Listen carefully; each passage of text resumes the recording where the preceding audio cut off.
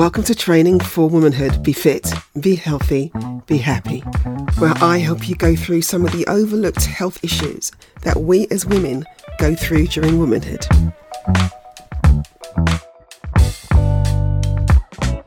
Welcome to another episode of Training for Womanhood. Be fit, be healthy, be happy. I hope you've had a wonderful weekend and week so far. I'd like to go through pelvic floor issues, something that older women may go through as we hit perimenopause and menopause. So did you know that 50% of women will experience pelvic floor dysfunction at some point in their lives, and very few of us will seek professional help for it at all? We won't even talk to a PT about it or even a doctor about it. It's quite embarrassing.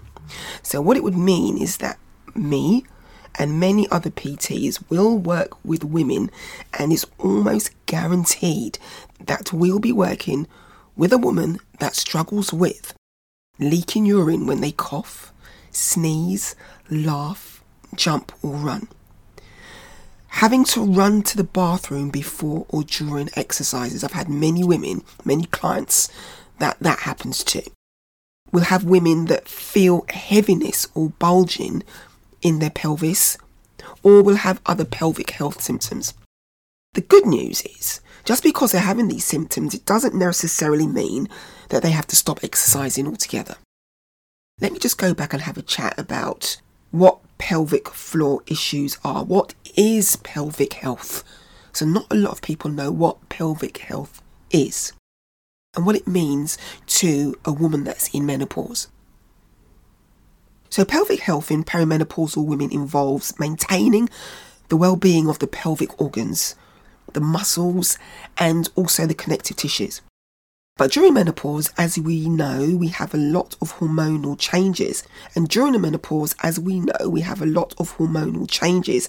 These changes can affect the pelvic floor and potentially lead to issues like urinary incontinence or pelvic organ prolapse. It's really essential for women in this stage to prioritise their overall health, exercise, and possibly seek some guidance from a healthcare professional for specific pelvic health concerns. So let me just talk to you about what prolapse means. A pelvic prolapse refers to the sagging of pelvic organs such as the uterus or the bladder or rectum into the vaginal space. So they sag or they fall or they collapse or prolapse. This sagging occurs when the supporting tissues and muscles of the pelvic floor, or these muscles, weaken and become damaged. Now, these muscles can weaken due to the lack of estrogen in the body. So different types of pelvic organ prolapse. You have the bladder prolapse, where it falls into the front of the vagina. You've got a rectal prolapse, which is the fall of the rectum into the back of the vagina. You've got uterine prolapse as well, which is the fall of the uterus into the vagina. There's so many different kinds of prolapse, but what you need to be aware is that this prolapse can be reversible, or you can mitigate this prolapse. Some of the risk factors for a prolapse include childbirth, especially when you've had multiple vaginal births, multiple vaginal deliveries, aging as well, and hormonal changes. And we know that menopause is caused by hormone changes within the body, also obesity, and conditions that increase intra-abdominal pressure, like chronic coughing as well. That's pressure, and it just can force organs to sag. Some of the symptoms that you might experience from a pelvic prolapse is pelvic pressure or fullness, a kind of bulging sensation on the vagina or in the vagina, discomfort or some kind of pain during intercourse, and also urinary or bowel issues. Treatment can vary, and this can include pelvic floor exercises, lifestyle changes, pessaries, and in very severe cases, surgery might be involved, but you must always consult your healthcare professional. So if we go back to talking about pelvic health and what we want to do to maintain the health of our pelvic organs, we as perimenopausal women would need to look after the well-being of various organs in the pelvic region.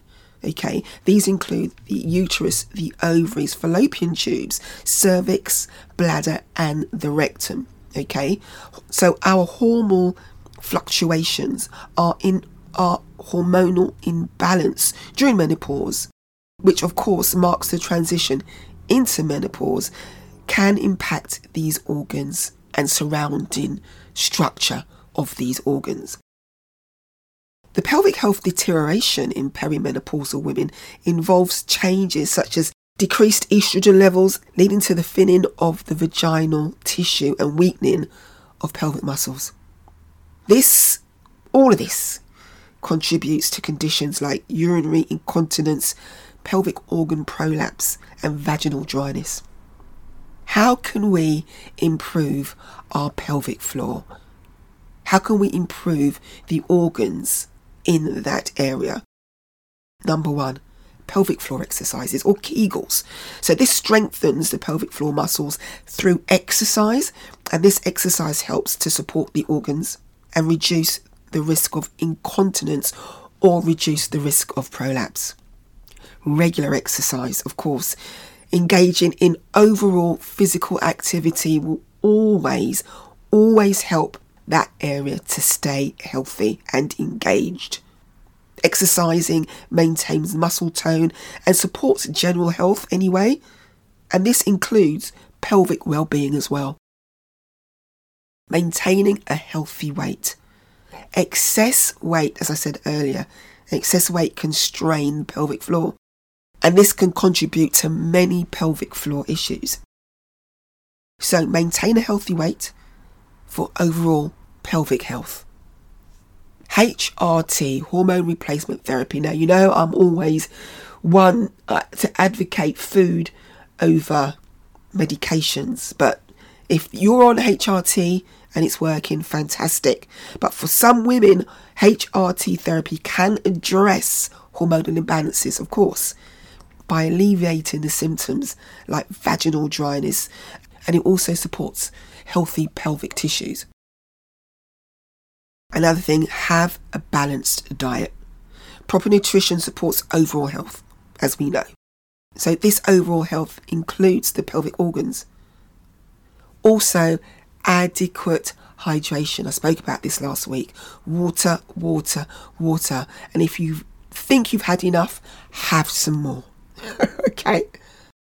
Pelvic health physiotherapy. Yes, there is such a thing. Specialised physiotherapy can provide targeted exercises and techniques that you can use to improve muscle strength and muscle function in that area. And lastly, go and have your regular checkups. Consultation with your GP, your healthcare professional, will always allow for the early detection and also the management of any pelvic health issues. It's very, very important for perimenopausal women to discuss their individual health status and concerns with a healthcare provider. It's really, really important so that we can catch anything early and address specific needs and symptoms. Do check out my social media handles, which can be found in the notes of this podcast. If you would like a health assessment with me, do make an appointment. Jump onto my Instagram page and my calendar link is in my bio. Once again, I've got to thank you for taking the time to listen to Training for Womanhood. Be fit, be healthy, be happy. I hope you've learned a little bit, maybe one thing you didn't know from this podcast, and I will see you next week. Thank you for joining me for this episode of Training for Womanhood. Be fit, be healthy, be happy.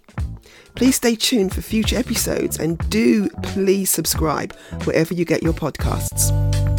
You can also follow me on Instagram at dnice.fitness, that's DNYCE, or via my website dnicefitness.co.uk. I'd love to hear from you, and if you have questions of your own, or need advice about your health and well-being or womanhood in general, please do send them through my way and I'll respond directly and also in future episodes. This podcast has been brought to you by D Nice Fitness and produced by the great team at the Podcast Boutique. I'm your host, Denise Campbell. Have a wonderful week. Until next time.